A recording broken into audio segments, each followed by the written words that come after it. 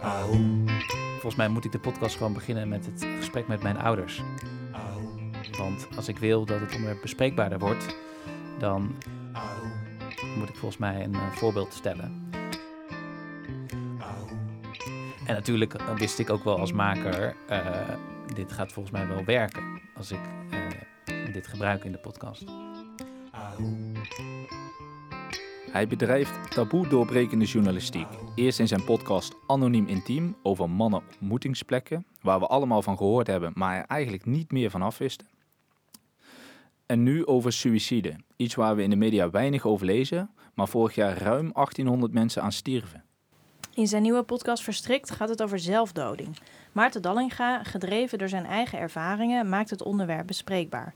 Wat bracht zijn podcast teweeg? Hoe kijkt hij terug op het gesprek met zijn ouders, waarin hij ze vertelt over zijn suïcidaliteit? En hoe moeten wij journalisten eigenlijk berichten over dit gevoelige thema? Spotlight.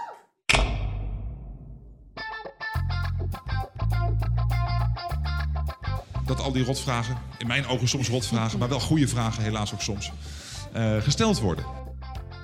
Good morning, Bas. Good morning. This is not how this works, guys. This is the evidence. You have to answer questions. Please, this is not how it works.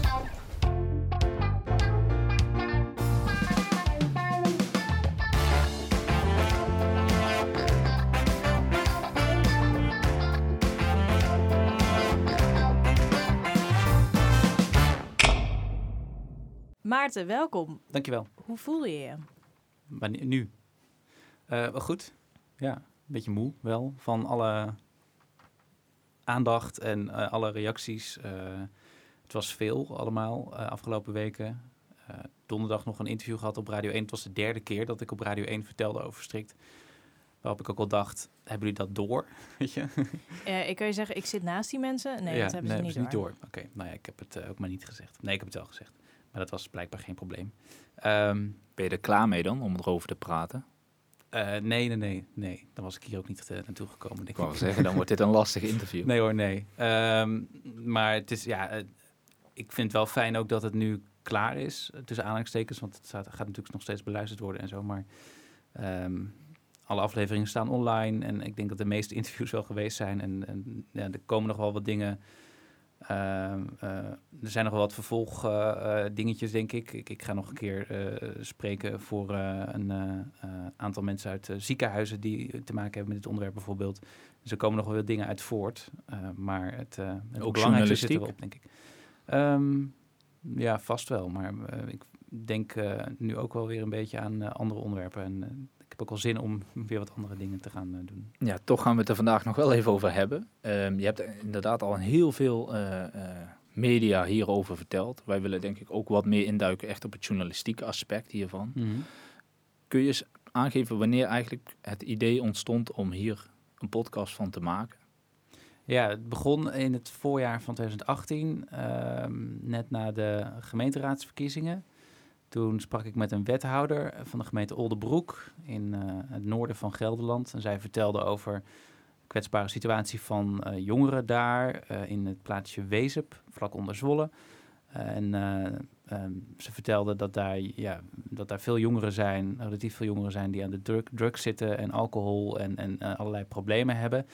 En ze vertelde ook dat daar in 2014, 2015 4 jongeren een einde aan hun leven hebben gemaakt in vrij korte tijd achter elkaar. En daar schrok ik nogal van. En toen dacht ik, dat is misschien wel heel interessant om eens te kijken van wat is nou precies gebeurd en hoe gaat het daar nu. In eerste instantie dacht ik aan een wat traditioneel onderzoeksverhaal, misschien een serie artikelen, iets voor radio, iets voor televisie bij Omroep Gelderland, waar ik op dat moment researcher was. Maar ik moet zeggen, al vrij snel dacht ik, volgens mij zou dit een podcast moeten zijn. Want na Anoniem Intiem wilde de Omroep heel graag een nieuwe podcast. Dus toen heb ik daar een voorstel over geschreven. En daarin het ook breder getrokken dan alleen Wezep. Ik had intussen met veel deskundigen gesproken, met psychiaters bijvoorbeeld.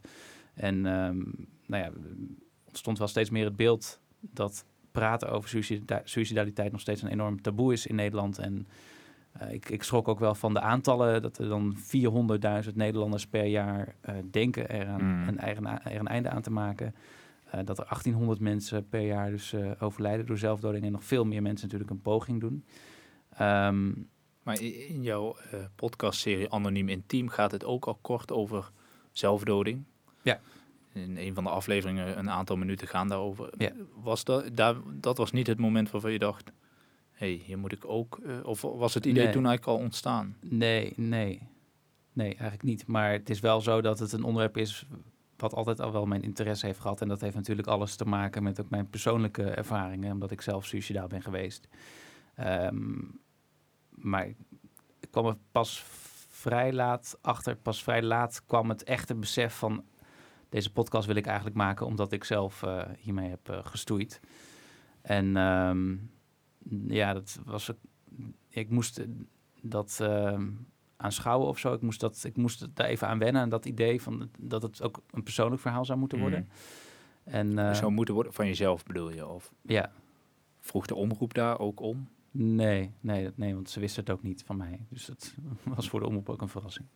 Hoe heb je dat verteld? Tijdens de pitch van dit verhaal? Of? Ja. En er werd meteen heel goed en begripvol ook op gereageerd. En ze vonden het meteen een goed plan om hier iets mee te doen. Omdat ook in Gelderland dit een groot probleem is. Vorig jaar 245 mensen die overleden door suïcide. Ik denk dat die persoonlijke insteek dat wel ook ervoor heeft gezorgd dat veel mensen zijn gaan luisteren. Maar heel even terug naar die pitch. Dus je bent het toen al bij de omroep gaan pitchen met het idee, het gaat ook over mezelf. Ja, in eerste instantie nog niet, bedenk ik nu. Nee, het was al best lang geleden. Toen zat Mark Veningen nog daar als hoofdredacteur. Die is nu naar SBS gegaan, naar Talpa. Nee, uiteindelijk heb ik dat wel inderdaad verteld, dat ik zelf hiermee heb gestoeid en dat ook in de podcast wilde laten terugkomen. Ik heb wel een paar weken gedaan aan het schrijven van het projectvoorstel. Heel veel aangeschaafd en veel verschillende versies geschreven en veel mensen laten lezen. En dat heeft mij wel heel erg geholpen om het idee ook echt scherp te krijgen, welke kant ik op wilde. Want je kunt natuurlijk heel veel kanten opgaan met dit onderwerp. Ik bedoel, je kan ook ervoor kiezen om het alleen maar over de problemen in de zorg te laten gaan. Mm-hmm.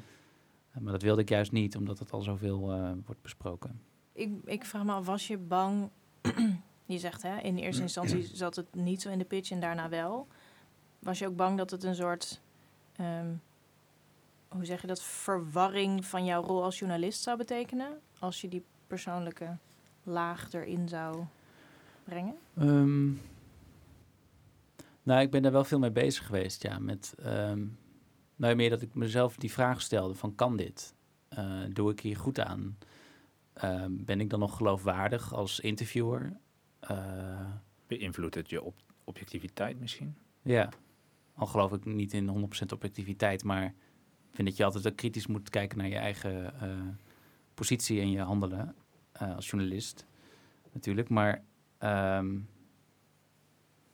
ik heb wel ook steeds gezegd tegen mijn eindredactie, en het zijn 2 eindredacteuren, dat ze scherp moesten zijn op mijn rol en ook op mijn op het gevaar wat er inderdaad wel in schuilt, dat je te veel laat beïnvloeden door je eigen ervaringen, dat je daardoor misschien net niet juist de kritische vraag stelt als dat nodig is of dingen niet ziet. Dus daar hebben ze ook wel veel op gelet. Maar ik ben er zelf vooral ook heel veel mee bezig geweest. Ook in de montage van... stel ik deze vragen nou als ervaringsdeskundige of echt als journalist? En ook in de interviews ben ik me daar wel heel erg bewust van geweest. En heb je daar dan een antwoord op? Nou, volgens mij is dat wel goed gegaan. Ik weet niet hoe jullie dat Nou, ik vraag me eerder af, kun je het niet omdraaien, zeg maar? Had je deze podcast ook zo kunnen maken? Nee, niet als je zo. Die ervaring niet had? Nee. Dan had je misschien ook andere vragen gesteld. Daarom zeg ik ook, ik denk dat het heel goed is geweest dat ik mijn eigen ervaringen er wel in heb betrokken. Omdat mensen dan, denk ik, sneller uitgenodigd raken om ook hun eigen verhaal te vertellen, omdat ik het ook doe als maker. En ik denk ook omdat luisteraars gewoon willen weten hoe het dan met mij gaat en hoe het met mij afloopt. Maar ook zeker omdat ik door mijn ervaringen me denk ik beter dan de gemiddelde journalist kan verplaatsen in suïcidale mensen. En misschien ook een beetje in nabestaanden, maar dat is toch wel weer iets anders. Wat zijn dan keuzes die je zeg maar hebt gemaakt omdat je het zelf hebt meegemaakt? Ja, ik weet niet of het zo bewust gaat. Dingen die je niet zegt of dingen die je juist wel moet zeggen? Of? Nou ja, het is een bepaalde gevoeligheid, denk ik, die je moet voelen of zo in het gesprek met iemand die suïcidaal is. En omdat ik zelf weet hoe dat is, denk ik dat ik erin ben geslaagd om mensen het gevoel te geven van ja, hij begrijpt mij en het voelt veilig of zo. Want ik denk dat je, als je echt een heel persoonlijk, oprecht verhaal wil vertellen, dat je wil dat iemand dat doet, dan moet iemand zich echt veilig voelen. En dat bereik je denk ik alleen maar als je zo'n situatie creëert waarin de geïnterviewde niet het gevoel heeft dat hij zich moet verdedigen of dat hij het steeds maar moet uitleggen van... Dat heb ik zelf ook heel erg ervaren, dat het, als je deze suïcidale gevoelens hebt, dat het heel lastig kan zijn om dat over te brengen, om het uit te leggen aan mensen. En ik denk dat het dan helpt dat ik zelf ook die ervaring heb gehad. Maar hoe benader je dan mensen? Of wat zeg je tegen die mensen als je ze belt of langs gaat de eerste keer? Nou, in een aantal gevallen heb ik ook wel gezegd dat ik zelf suïcidaal ben geweest. Dat deed ik in eerste instantie niet. Omdat ik dacht, ja, dat doet er misschien niet zo heel erg toe. Maar ik merkte, nadat ik dat wel had gedaan bij een aantal mensen, dat dat als heel prettig werd ervaren. Dat dat meteen heel veel openheid gaf. Mensen dachten van, oh ja, hij snapt het, weet je wel. Dus ik wil niet zeggen dat ik dat heb ingezet of heb gebruikt. Maar het heeft wel geholpen, denk ik. Om begrip te creëren of misschien elkaar op een gelijk level te zetten. Ja, een soort vertrouwensrelatie of zo. Ja. Denk je dat er ook een gevaar in schuilt, zeg maar, dat mensen dan achteraf... je hebt een heel oprecht gesprek in zo'n veilige, vertrouwde situatie. Dat mensen achteraf denken... oh ja, het is wel voor een journalistiek product uiteindelijk. Het wordt wel opgenomen en mensen gaan luisteren. Mensen dat misschien sneller, zich minder van bewust zijn, omdat niet of iets goed of slecht is of zo, hoor, maar hoe veiliger het gesprek natuurlijk is, hoe minder je bewust bent van waar het misschien uiteindelijk dan voor gebruikt wordt. Nou ja, ik denk dat je wat dat betreft echt wel een verantwoordelijkheid hebt, ook als journalist. Ja. En ik vind dat sommige journalisten daar ook wel misbruik van maken, denk ik, van zo'n vertrouwensrelatie. Ik probeer altijd wel heel erg mijn geïnterviewde voor te bereiden op wat er misschien komen gaat. Dat er misschien wel heel veel mensen naar gaan luisteren. En ik heb alle geïnterviewden ook van tevoren, voorafgaand aan publicatie, alles laten horen. En als ze de vraag stelt, zitten er feitelijk onjuistheden in, maar ook voelt dit goed, kun je hiermee leven? En dat vind ik heel erg belangrijk, dat zo is. Kon iedereen overal mee leven of zijn er wel dingen aangepast naar aanleiding van die vraag? Hele kleine dingen, maar ja. Er zijn geen mensen uitgesneden uiteindelijk? Nee, absoluut niet. Nee. Maar hoe bereid je dan bijvoorbeeld Ton Baakman zit in de serie? Ja, zijn moeder verloren aan zelfdoding. Kan daar goed over vertellen. Ja. Vervolgens, hoe bereid je hem dan voor op de mediastorm? Want dat is het eigenlijk wel. Interviews, mee naar de radio, ontzettend veel reacties. Hoe kun je daar iemand op voorbereiden? Nou ja, ik was daar zelf ook niet helemaal op voorbereid. Nee? Dat het zoveel zou zijn, dat had ik niet verwacht. Nee. Maar wat misschien scheelt is dat ik Anoniem Intiem al had gemaakt.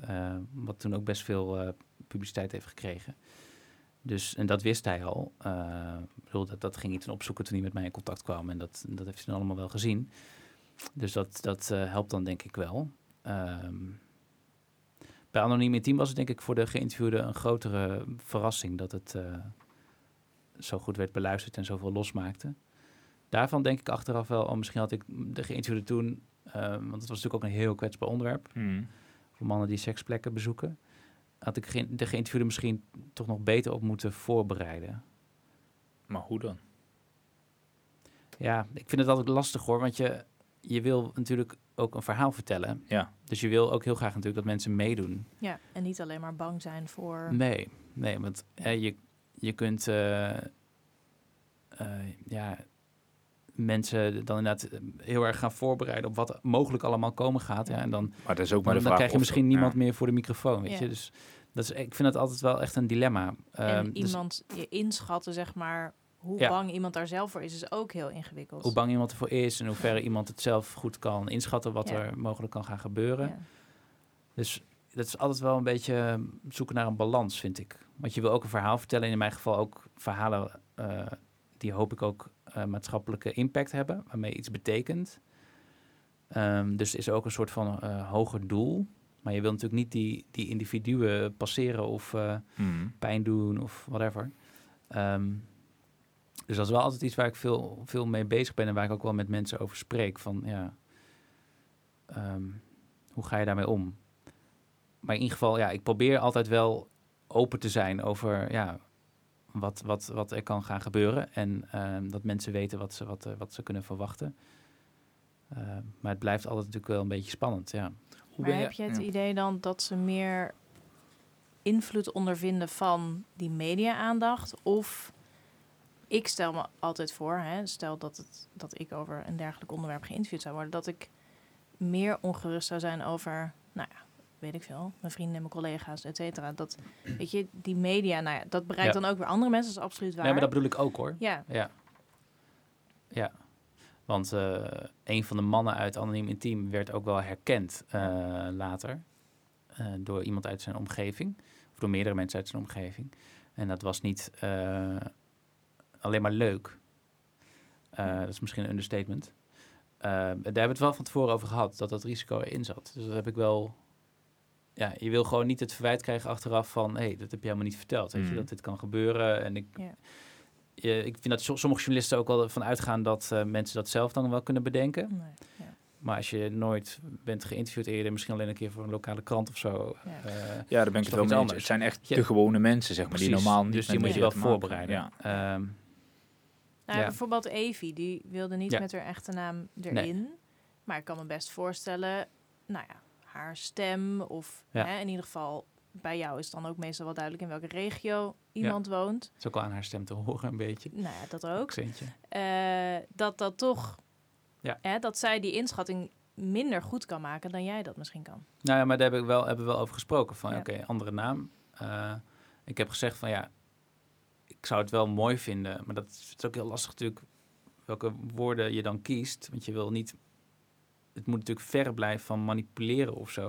Maar ik heb wel gezegd van... ja, ik zou het wel heel mooi vinden... als ik je echte stem kan laten horen... en dat ik hem niet hoef te vervormen. Want volgens mij creëert dat afstand tussen jou en de luisteraar... en dat Zeker. wil je juist niet bij dit onderwerp. Ja. Zeker niet bij dit onderwerp. En daar was ze het helemaal mee eens. Toen hebben we het wel gehad ook over... ja, dat mensen haar wel kunnen herkennen straks aan haar stem. Dan niet aan haar naam, maar... dat het alsnog wel herleidbaar kan zijn. Maar dat vond ze oké. En gelukkig heeft ze ook... ze heeft een paar reacties gekregen... maar die waren alleen maar heel positief. Ja, maar weet je, het is ook niet een... het was in haar geval meer dat ze dacht... ja, zij is dus nabestaande. Haar broertje heeft suïcide gepleegd. Zij wil niet dat zij zo'n stempel krijgt... van oh ja, dat is die nabestaande of zo. Dat labeltje op haar wordt geplakt. Maar ze vindt het niet erg als iemand het herkent, maar liever niet iedereen. Dat is het meer. In hoeverre speelt controleerbaarheid een rol? Zeg maar, had je iedereen een gefingeerde naam kunnen geven? Of had je een set regels van tevoren met jezelf afgesproken? Van, Nou ja, ik doe dat liefst zo min mogelijk. Mensen een andere naam geven, inderdaad. Want ik vind wel dat het principe zou moeten zijn dat je als luisteraar, als je dat zou willen, moet kunnen achterhalen in principe wie de sprekers zijn. Ik vind dat wel een goed journalistiek principe. Ik vind dat er soms ook door kranten te makkelijk wordt gefingeerd. het gebeurt heel veel. Gebeurt heel veel. Ja, bij NRC, waar ik dan ook voor schrijf, gebeurt dat in principe niet. Om deze reden. Maar de Volkskrant bijvoorbeeld doet het wel. Nee, ik vind het niet goed. Maar ja.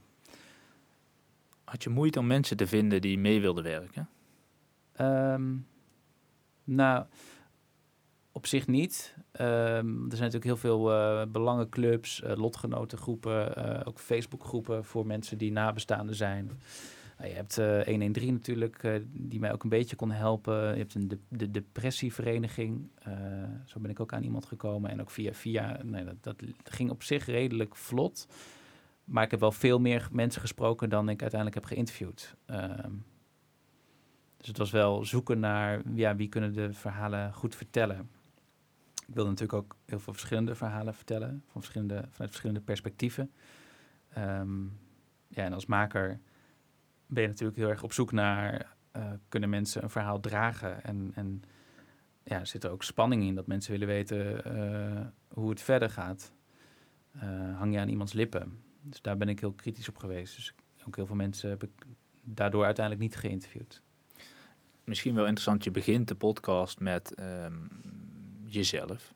Een interview of een gesprek met je ouders. Ja. Misschien kunnen we even naar een fragment luisteren. Kom een beetje dichterbij. Is het moeilijk? Nee.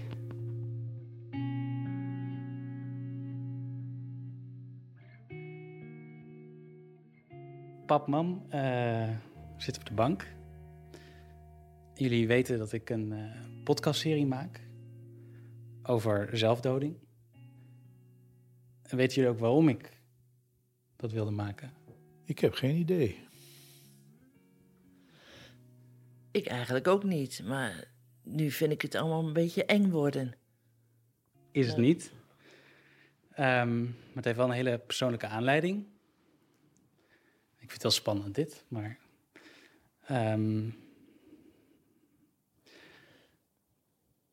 lang geleden, in 2012, toen heb ik een periode gehad dat ik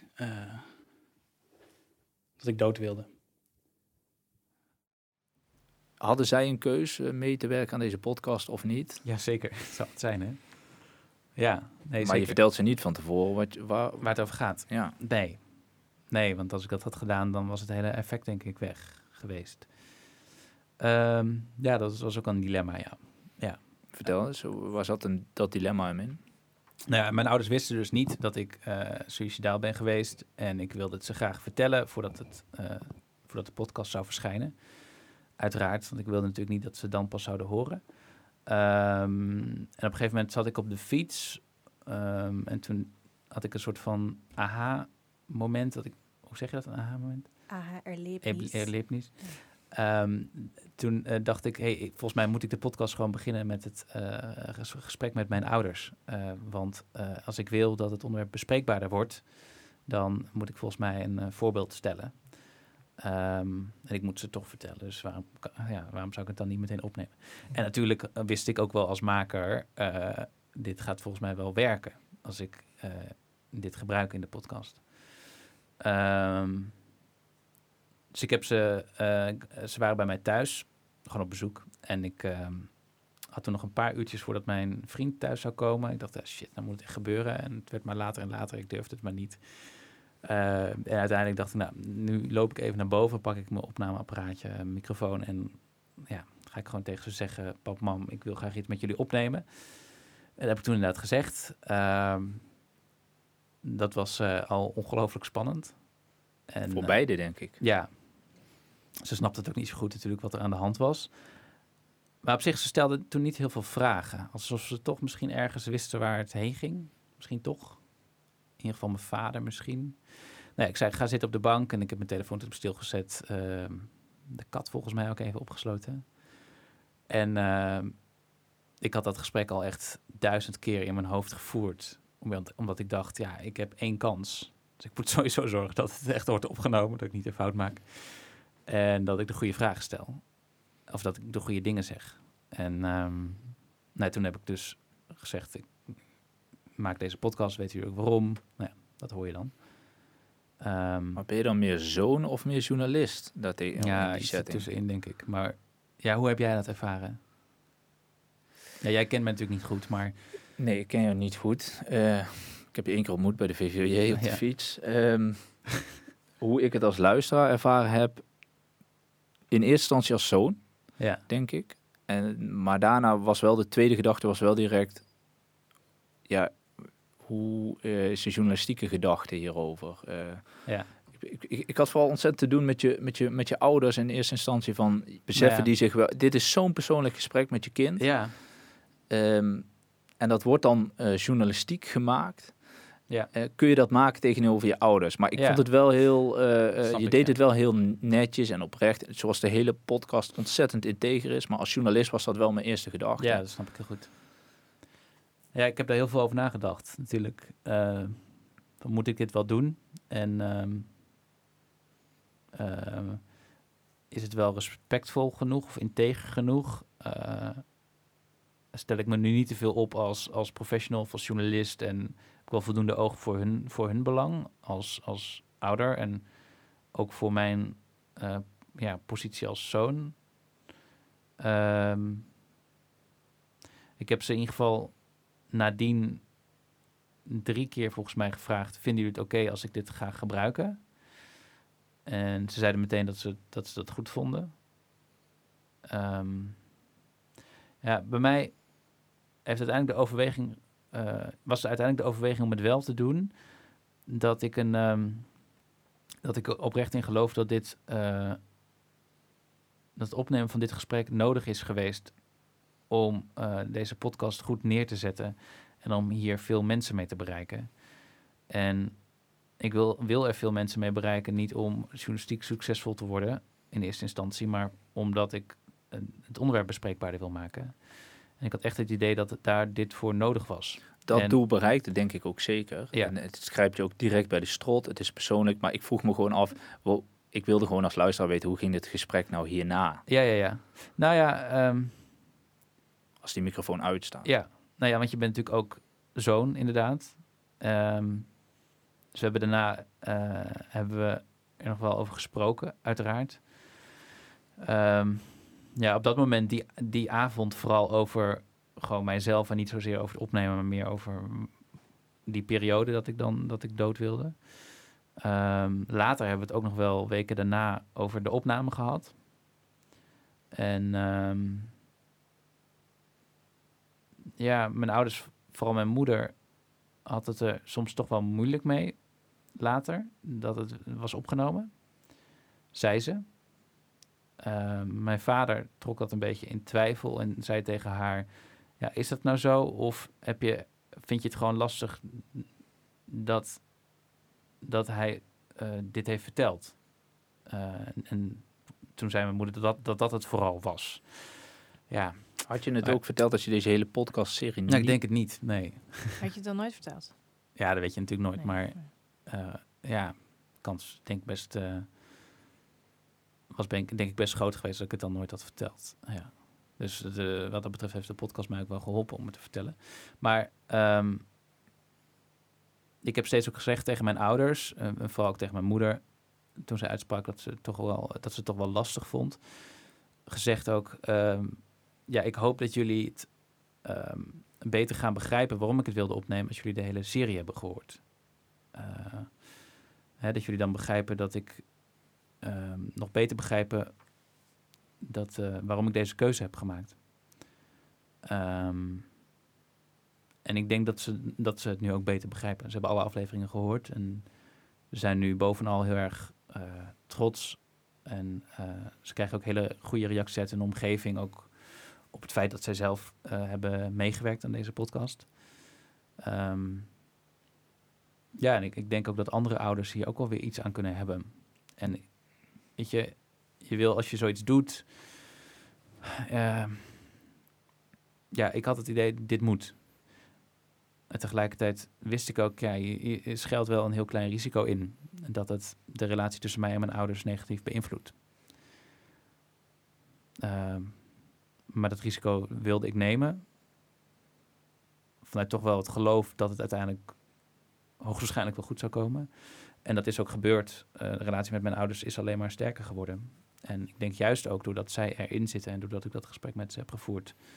Omdat de podcast ook een beetje van hen geworden is. Ja. Je praat dan over de risico's die je genomen hebt. Zat er ook een risico in dat je hebt die suïcidale gedachte gehad in 2012. Je ging dit maakproces in. Was je bang dat zoiets terug zou komen of heftiger zou worden of dat het jou persoonlijk negatief zou beïnvloeden? Ja. Dat is ook wel gebeurd af en toe. Ja, dat ik bijvoorbeeld een interview met een nabestaande jankend in de trein zat of op de fiets. En de dagen zijn soms ook wel wat zwarter geweest door de podcast, denk ik, ja.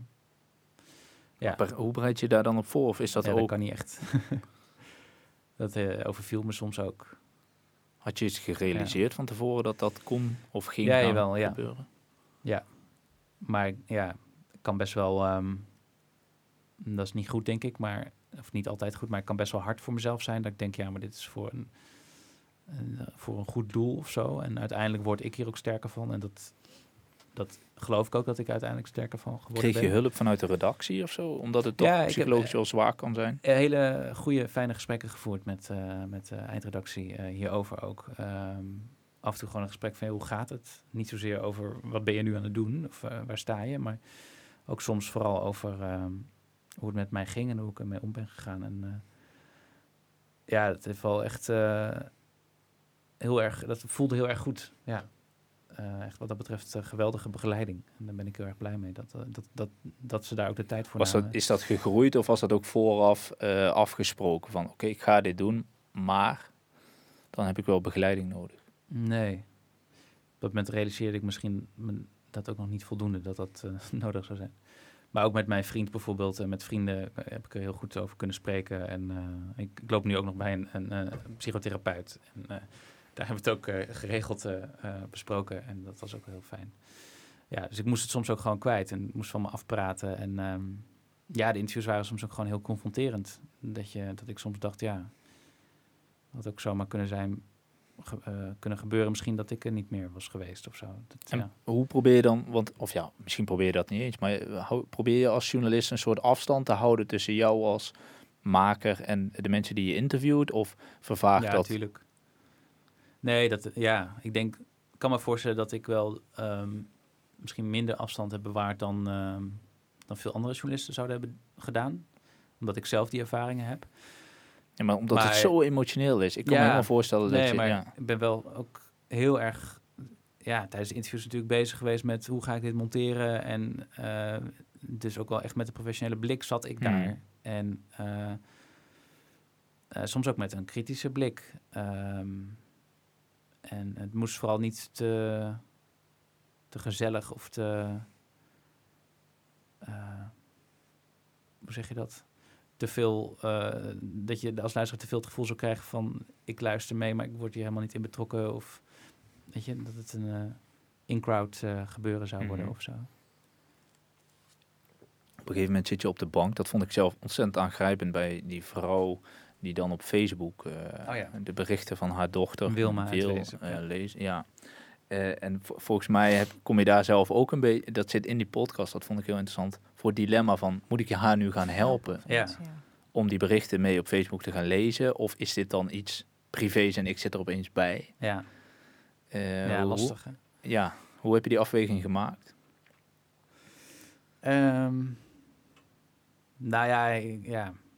Ik wilde wel kijken hoe ver kan ik gaan, maar het moest wel ethisch blijven. Waar ligt dan de grens? Dat is natuurlijk ook een beetje persoonlijk, maar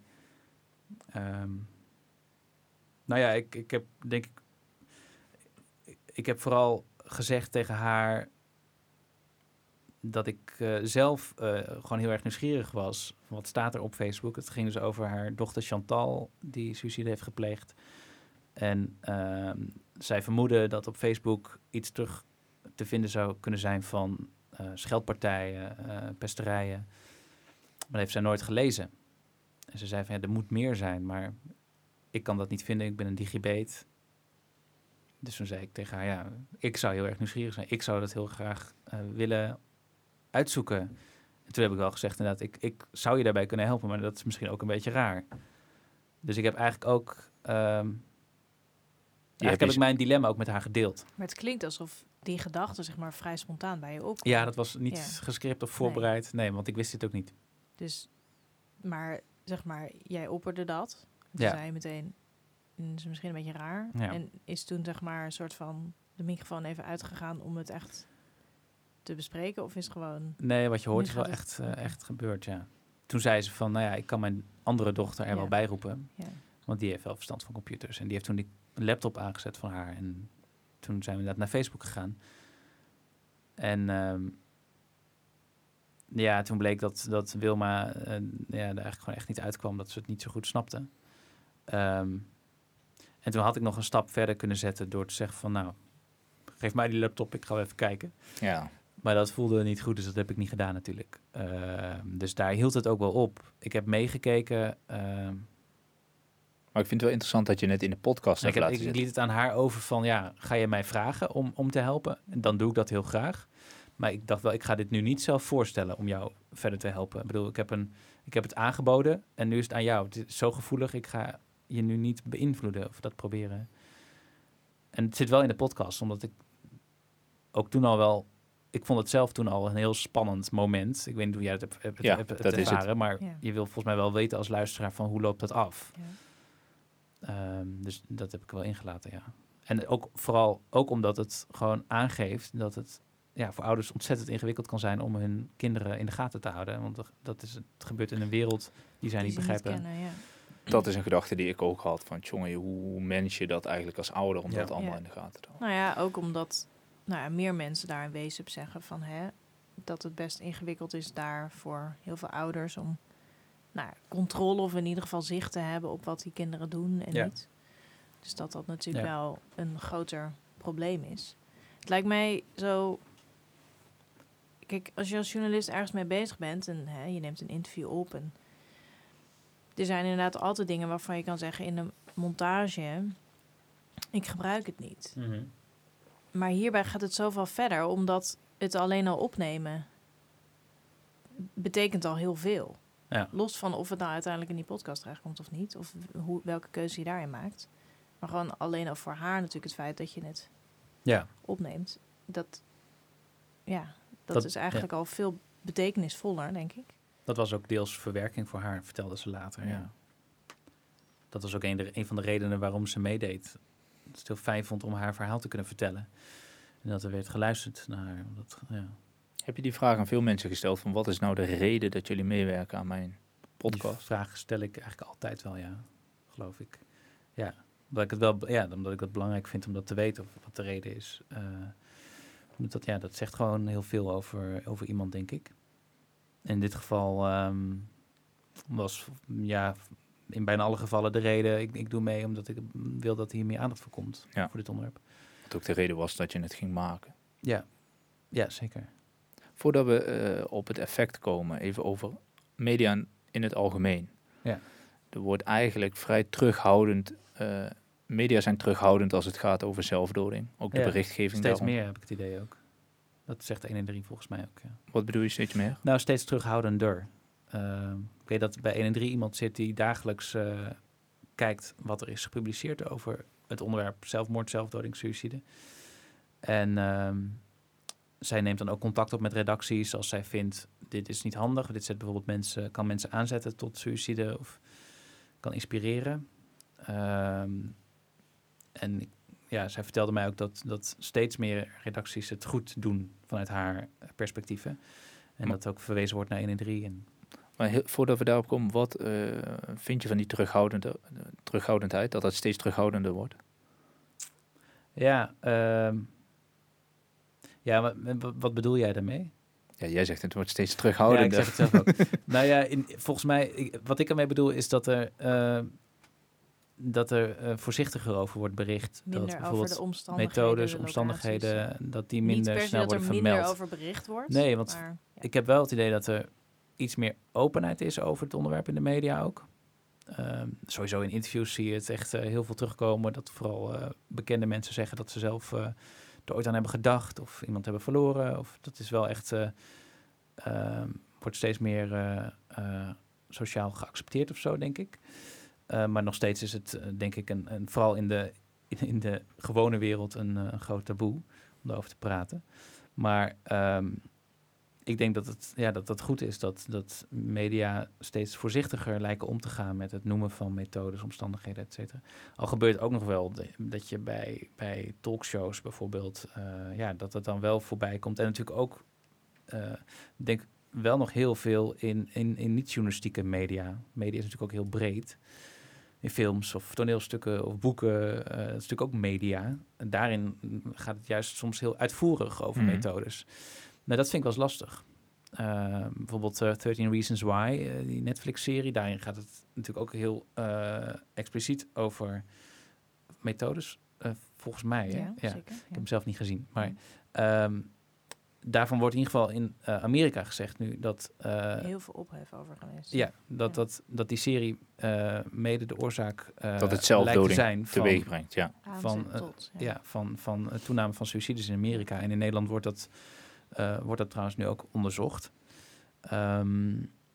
Dus daar heb ik dan wel moeite mee aan. Want er is een verschil natuurlijk tussen journalistiek en kunst of maar heb je zelf ook... sector, maar hoe ver moet je daarin gaan? Ook in boeken bijvoorbeeld? Of vind dat je ook als auteur of maker of scenarist of zo, dat je daar ook een rol in hebt of een verantwoordelijkheid in hebt? Want jij hebt in jouw podcast daar rap je niet over methode volgens mij. Nee, dat was behoorlijk knip en plakwerk. Ja, want dat zal wel in de gesprekken voorkomen natuurlijk. Ja, want het is voor heel veel mensen heel gewoon om dat wel te vertellen. Heb je nog getwijfeld om dat er wel of niet in te laten, of was dat meteen not done? Ja. Ik heb er ook met 113 over gesproken en ook veel over gelezen en met anderen ook over gesproken. Het moest zeker geen 113 podcast worden of zo. Maar ik was mij wel heel bewust van dat het zou kunnen aanzetten tot, of zou kunnen inspireren. En dat wilde ik natuurlijk niet. En volgens mij is het ook niet heel erg relevant om precies te weten wat iemand heeft gedaan en hoe. Maar ik heb wel de geïnterviewde, omdat het voor sommigen gewoon heel gebruikelijk is om dat er wel bij te vertellen. Dat is een deel van het verhaal van mensen. Heb ik het ze wel gewoon laten vertellen in veel gevallen. Enkele keer ook wel gezegd van, zou je het misschien opnieuw willen vertellen en dan zonder de methode of het algemene willen houden. Maar vaak vond ik dat eigenlijk zonde om dan in te breken. Dus dat heb ik in de montage daaruit moeten slopen, ja. Weet je of er bij Omroep Gelderland richtlijnen zijn in het schrijven over zelfdoding? Ik weet niet zeker of die op papier staan. Maar dan is het in ieder geval een hele duidelijke ongeschreven regel dat je daar voorzichtig mee bent. Bijvoorbeeld als... dan moet je hier ook wel mee uitkijken natuurlijk wat je nu zegt. Ja, goed. We weten wel wat je bedoelt. Nou, laten we het dan even over de term. De term alleen al. Ja, zelfmoord, zelfdoding, suïcide. Ja. Steeds vaker hoor je de term zelfmoord, dat die vermeden wordt. Ja. Wat vind jij daarvan? Ja, ik gebruik geloof ik 2 of 3 keer de term zelfmoord in de podcast. Maar verder heb ik het steeds over of zelfdoding of suïcide. Maar moeten we die meiden aanmaken? Uitstappen vind ik ook een hele lastige. Dat klinkt voor mij veel te makkelijk. Ja. Zelfgekozen dood helemaal. Dat is in enkele gevallen zo, maar meestal niet. Zelfmoord. Ik vind het een lastige term. 113 zelfmoordpreventie heet dus 113 zelfmoordpreventie. Omdat wel nog steeds het meest op die term wordt gezocht. Daarom is de naam zo. Maar ik vind dat je met het woord zelfmoord de daad wel een beetje criminaliseert. En ik vind het heeft niks met criminaliteit te maken, vind ik. Dus ik vind dat een lastige. Nabestaanden kunnen daar ook moeilijk mee hebben. Dus volgens mij kan je beste meiden in. Ja. Dan over het effect van jouw podcast. Je hebt net een bonusaflevering gepubliceerd waarin ontzettend veel reacties zitten. Ik vond het wel echt mooi om te horen dat die mensen dat ook allemaal durven in te spreken. Ja. Zij wisten denk ik wel dat jij dat ging gebruiken, neem ik aan. Ik had inderdaad toestemming gevraagd of ik het mocht gebruiken voor de bonusaflevering. Had je verwacht dat zoveel reacties? Nee, ik had mensen dus gevraagd of ze een bericht wilden inspreken via WhatsApp. Ik dacht, dat is volgens mij wel mooi. Dan heb je redelijk goede audio-kwaliteit over het algemeen. Er waren best wel wat mensen die daar wel ook over twijfelden of ze dat durfden. Het bleek toch wel een hoge drempel. Het was een beetje experiment voor mij om het zo te doen. Dus ik heb ook best wat mensen die mij mailden gevraagd daarna nog van, zou je misschien ook nog een boodschap willen inspreken? Dat heeft een aantal mensen toen ook wel gedaan. Ik vind het mooi ook om af te sluiten met reacties van luisteraars. Want ik wilde dus het gesprek op gang brengen. En dat gebeurt. Mensen praten erover met collega's. Er zit ook in de bonusaflevering iemand die een kaartje heeft geschreven aan haar zus, volgens mij. Ja. Die zelf 2 pogingen heeft gedaan. En ze hebben erover gesproken.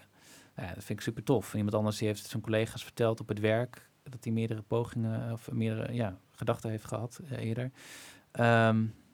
Dus het vind ik wel een hele passende afsluiting. Ik dacht, dat wordt een minuutje of 20 of zo, maar het is toch weer bijna een uur geworden. Ja. Zoveel over te zeggen. Ik zou zo nog een serie kunnen maken. Dat vroeg ik me dus af. Die mensen willen misschien ook wel met jou praten. Krijg je dat verzoek? Ik zit daar nu aan te denken om 1 of 2 of misschien 3 of misschien meer avonden te organiseren. Een soort van verstrikt live. Voor luisteraars. Waarin ik vertel over het maakproces en waarin ik ook een aantal geïnterviewden opnieuw interview, daar dan live in een zaal. En waarin ook juist het gesprek kan plaatsvinden. Dat wil ik dan faciliteren tussen mij, en vooral tussen geïnterviewden en de luisteraars en luisteraars onderling. Dat die met elkaar het gesprek aangaan over ervaringen uitwisselen, kennis uitwisselen. Gewoon het gevoel te hebben dat je niet de enige bent als nabestaande bijvoorbeeld. Ja, ik denk dat daar wel animo voor is.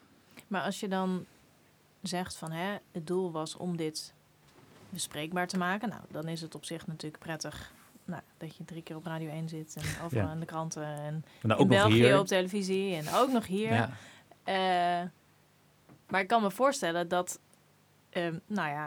horen van iemand die het zijn collega's heeft verteld. Dat je doel is bereikt. Nou ja, precies. Ja. Dat lijkt mij sowieso veel waardevoller. Maar had je dat dan ook wel van tevoren verwacht? Als je gehoopt. Als je idee is van dit is heel moeilijk bespreekbaar voor mezelf, voor de mensen die ik interview. Ja.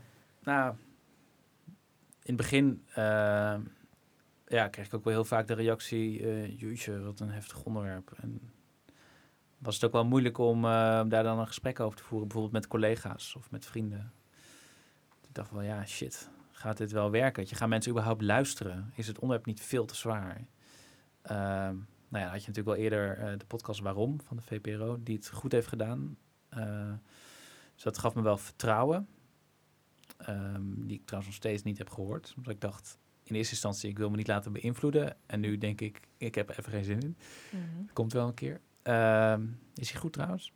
Nou, dat is wel ook echt een zoektocht naar de redenen waarom Björn dat heeft gedaan. Zeg maar. Is wel Eén verhaal, of één voorbeeld. Ja.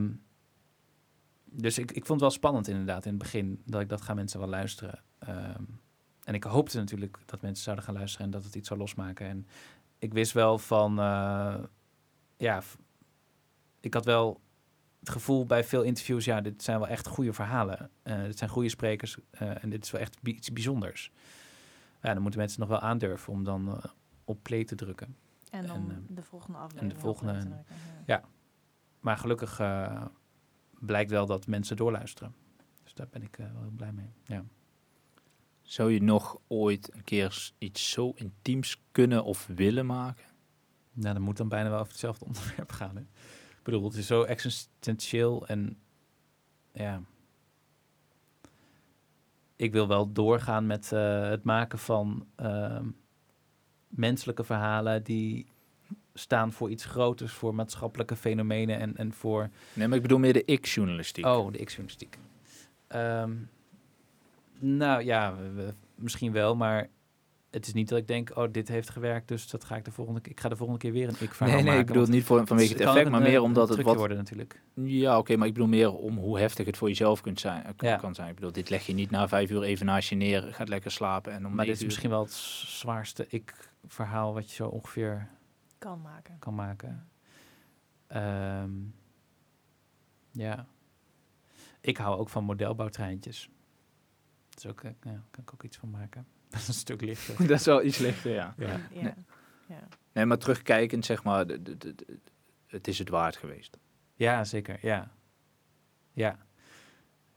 Ja, ik zeg dat volgens mij overal, maar ik ben wel meer aan het leven gaan hechten, door het maken van deze podcast uiteindelijk.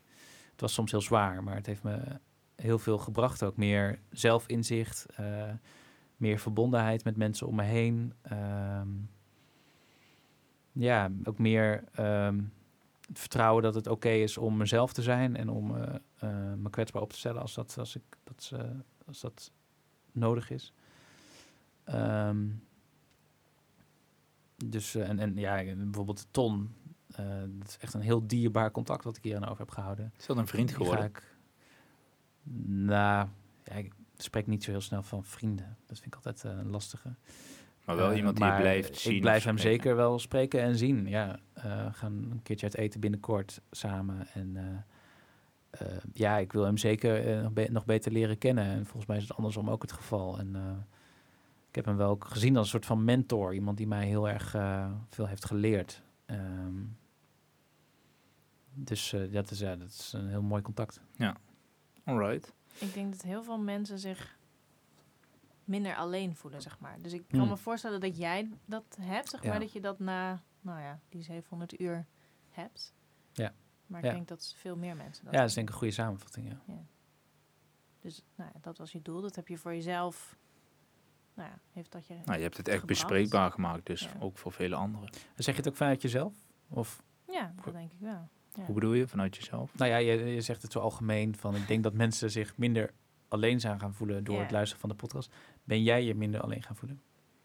Nou, ik heb Kijk, de rollen worden omgedraaid. Ja. Dat is wat Maarten doet, hè? Dat merk je. Irritant, hè? Ja. Nee, ik heb... Zeg maar... we zouden dit gesprek, zeg maar, hebben helemaal aan het begin van jouw serie. Ja. Maar toen had ik 2 weken griep en Rick lag uit de running ook met griep. Dus uiteindelijk zitten we nu aan het einde van de serie. Dus ik was toen begonnen met aflevering 1 luisteren. En toen dacht ik echt, ik kan niet doorluisteren. Nee? Ik weet niet hoe ik dit gesprek Want wat gebeurde er met je? Jij zegt altijd, dat vind ik heel grappig, jij zegt altijd het woord janken. Ik zeg ook altijd janken. Ik kan niet huilen zeggen, dat vind ik heel moeilijk. Mm. Dus ik dacht echt, ik weet niet hoe ik dit moet gaan doen, eerlijk gezegd. Maar snapte je waarom het zoveel met je deed?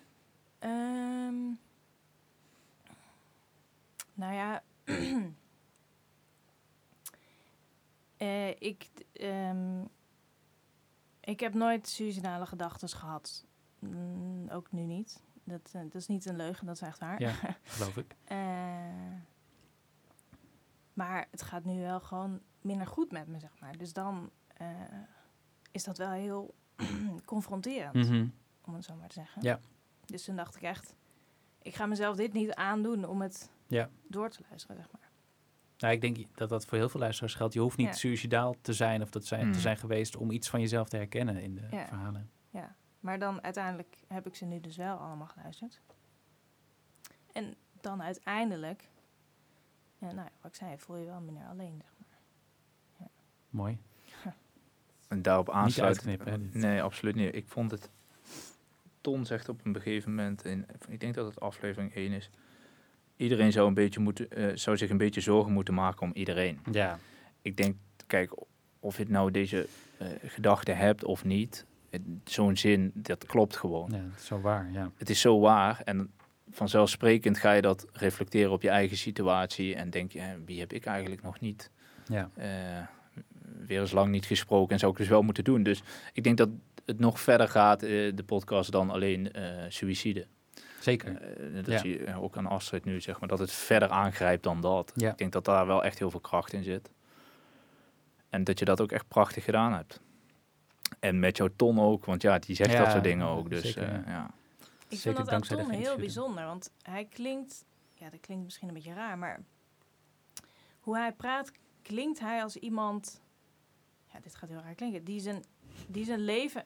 Nou, niet zijn leven goed op orde heeft, maar die echt, zeg maar, in verbinding staat met zijn eigen gevoelens. En daar ook echt waanzinnig over kan praten. En ook aan heel veel dingen, in ieder geval op het oog scheid heeft, zeg maar. Wat ik best wel heel erg knap vind.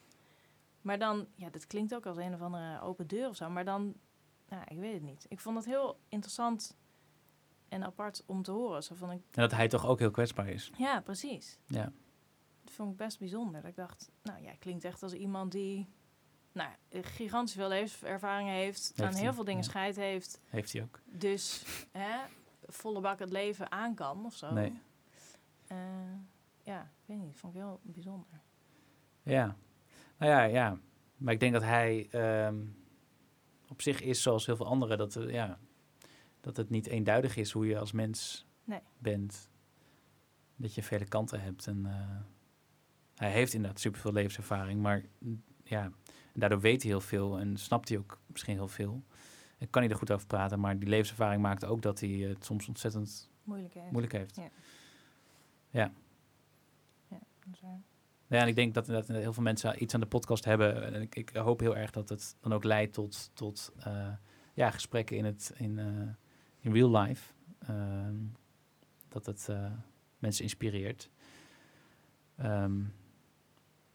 Dat het in gesprekken niet alleen over jezelf gaat of over hoe succesvol je bent. Maar dat ook dit besproken wordt. Ja, nou, je ziet het ook nu, wat voor wending. Kijk, omdat het toch op tafel ligt, het onderwerp. Ik bedoel, wij hebben vaak interviews en dan is het gewoon, dat is wel voornamelijk eenzijdig. Ja. Nou ja, nu merk je ook dat wat zo'n onderwerp bespreekbaar maken alleen al kan doen. Ik denk dat dat daarmee genoeg gezegd is. Ik vind je podcast echt geweldig en prachtig en heel integer gemaakt. Dank dat je wilde vertellen hoe je dat hebt aangepakt. En, dank dat ik hier mocht zijn. En wellicht tot later. Dank je wel. Ja, graag. Dank je wel. Wil je met iemand praten over zelfdoding, dan kan je terecht bij 113 zelfmoordpreventie. Die kan je bereiken via 0900 0113 of via de website 113.nl. Daar hebben ze ook een chatfunctie op de website. Tot de volgende keer.